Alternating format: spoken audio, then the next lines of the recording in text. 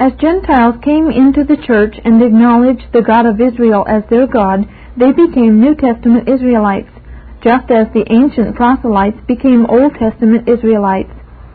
Thus, Christian believers originally were and continue to be New Testament Israelites, and the New Covenant relates exclusively to them. This is in accordance with Paul's teaching elsewhere, for he says, "They that are of faith, the same are sons of Abraham." Galatians 3:7. And again, "There can be neither Jew nor Greek, there can be neither bond nor free, there can be no male and female, for ye are all one man in Christ Jesus. And if ye are Christ's, then are ye Abraham's seed, heirs according to the promise." Galatians 3 verses 28 and 29. He says that Christ has broken down the middle wall of partition between Jews and Gentiles, that he might reconcile them both in one body unto God through the cross. Ephesians 2 verses 14 through 16. Again, he refers to New Testament believers as the Israel of God, Galatians 6:16. Paul here says that in matters of faith, the spiritual relationship takes precedence over the physical, and that all true believers are sons of Abraham. And conversely, we may say that those who are not true believers are not sons of Abraham in any sense worthy of the name, regardless of what their ancestry may be. Paul uses strong words to assert his teaching on this subject. How could you declare more positively than he does here that the old distinction between Jew and Gentile has been wiped out? In the church there are no promises or privileges given to any one group or nationality which do not apply equally to all others. The small minority of Jews who originally constituted the New Testament church are but another example of the remnant doctrine found in various parts of the Bible. Beginning with the family of Abraham, only Isaac was the heir, while Ishmael and the 6 sons of Keturah were cast off. And of Isaac's sons, not Esau, but only Jacob received the promises. Repeatedly after apostasy, in Israel only a small proportion returned to the Lord. Isaiah wrote, "For though thy people, Israel, be as the sand of the sea, only a remnant of them shall return," from the captivity in Babylon, chapter 10, verse 22. Micah spoke of the remnant of Israel, chapter 2, verse 12, as also did Zechariah of the remnant of this people, returning to dwell in Jerusalem, chapter 8, verses 6 through 8. In accordance with this, Paul cited the remnant of the Jews as constituting the New Testament church, chapter 9, verse 27. These alone were the Lord's people, and the others were cast off, never to be reinstated, except when they as individuals turn and look to Christ as Savior. We should point out further that those who today popularly are called Jews are not in reality Jews at all. Legitimate Judaism, as it existed in the Old Testament era, was of divine origin and had a very definite content of religious and civil laws, priesthood, ritual, sacrifices, temple, Sabbath, etc. But with the destruction of Jerusalem and the dispersion of the people in AD 70, that system was effectively destroyed. It has not since been practiced anywhere in the world. Any Jew who acknowledges the authority of the Old Testament finds himself faced with this dilemma. Either he must accept Christ as he is revealed in the New Testament, or there is no way for him to approach God except through a reinstitution of the Old Testament ritual and sacrifices. But present-day Jewry is in no mood to reinstitute the ritual and sacrifices. Because of their rejection of Christ, the Jews have been forced to move farther and farther away from the Old Testament, and many have lost faith in any promised Messiah, in any future life, and even in God Himself. Having established the state of Israel, the Jews have found that traditional Judaism is not in harmony with the ideas of 20th century life, nor is it compatible with the functioning of a modern state. And having come into possession of the city of Jerusalem, the question as to whether or not the temple should be rebuilt has suddenly become a moot question, for present-day Judaism has no use for a temple, and in fact would not know what to do with it if it had one. The present situation is that Judaism has developed for itself a book of rabbinical writings, which is a collection of religious and civil laws with commentary, known as the Talmud. This was produced after the time of Christ and was completed about the year AD 500. It is not of divine origin, but is a man-made system of religion which was developed by the rabbis. It has become the primary object of study in the schools and synagogues and has almost completely displaced the Old Testament. Hence, present-day Judaism is not only different from the religion of the Old Testament, it even belongs to a different class of religions. For the religion of the Old Testament, like that of the New, presented salvation as the free, unmerited grace of God, whereas present-day Judaism is in its very essence a system of salvation by works of human merit. Although the Jews of today may think better of Jesus than did those of former times, some even acknowledging him as a great teacher, this is of very little practical importance, since they still think of salvation in terms of human merit and human achievement. Hence the system should not be called Judaism, but Talmudism, and those who practice that system should not be called Jews, but Talmudists. As these things bear upon the reestablishment of the state of Israel, we must say that this project, carried out almost exclusively by unbelieving Jews, is not of God in the sense that it was foretold by his prophets, or that his blessing is upon it.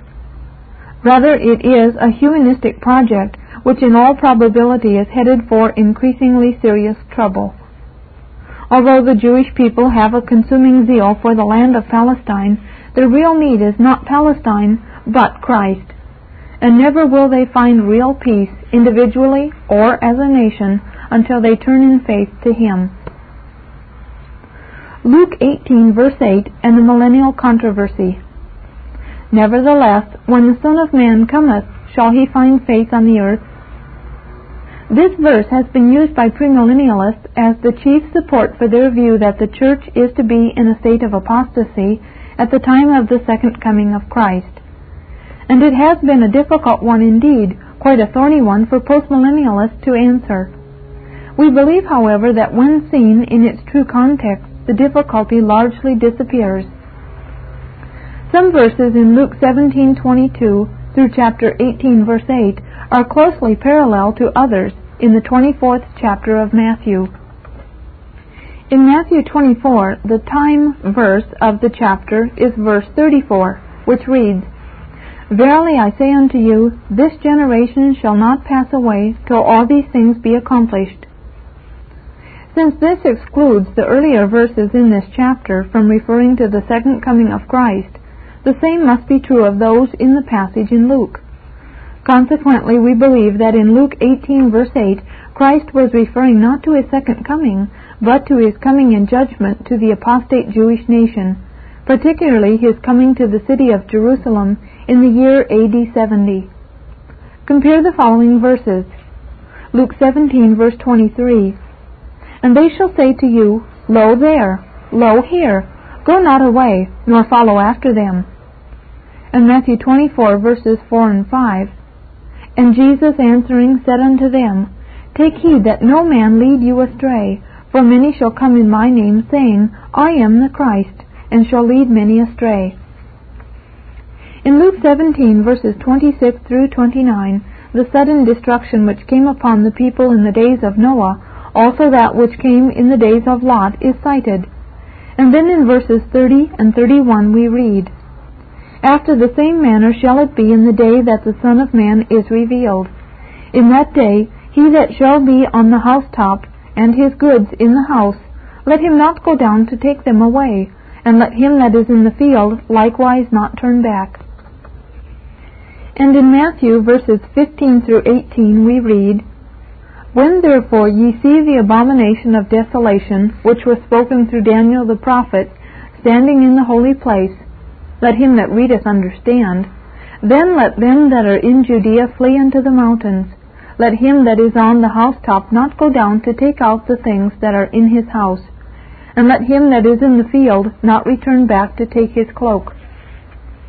In Luke 17, verse 37, we read, Where the body is, thither will the eagles be gathered together. And Matthew 24:28 says, Wheresoever the carcass is, there will the eagles be gathered together. Almost an exact parallel. And we have indicated elsewhere that the eagle was at that time the symbol of Roman power. See page 200. Hence Luke 18:8 seems quite clearly to refer not to a condition which is to be in existence at the time of Christ's second coming, but to his coming in judgment upon the city of Jerusalem in the year AD 70. This is the end of the book. This Reformation audio track is a production of Stillwater's Revival Books. SWRB makes thousands of classic Reformation resources available, free and for sale, in audio, video, and printed formats. Our many free resources, as well as our complete mail-order catalog, containing thousands of classic and contemporary Puritan and Reformed books, tapes, and videos at great discounts, is on the web at www.swrb.com. We can also be reached by email at swrb@swrb.com, by phone at 780-450-3730, by fax at 780-468-1096, or by mail at 4710-37A Avenue, Edmonton, that's Edmonton, Alberta, abbreviated capital A, capital B, Canada, T6L3T5. You may also request a free printed catalog. And remember that John Calvin, in defending the Reformation's regulative principle of worship, or what is sometimes called the scriptural law of worship, commenting on the words of God, which I commanded them not, neither came into my heart, from his commentary on Jeremiah 7:31, writes, God here cuts off from men every occasion for making evasions, since he condemns by this one phrase, I have not commanded them, whatever the Jews devised. There is then no other argument needed to condemn superstitions than that they are not commanded by God. For when men allow themselves to worship God according to their own fancies, and attend not to his commands, they pervert true religion. And if this principle was adopted by the papists, all those fictitious modes of worship in which they absurdly exercise themselves would fall to the ground. It is indeed a horrible thing for the papists to seek to discharge their duties towards God by performing their own superstitions. There is an immense number of them, as it is well known, and as it manifestly appears. Were they to admit this principle, that we cannot rightly worship God except by obeying his word, they would be delivered from their deep abyss of error. The prophet's words, then, are very important, when he says that God had commanded no such thing, and that it never came to his mind, as though he had said that men assume too much wisdom when they devise what he never required, nay, what he never knew.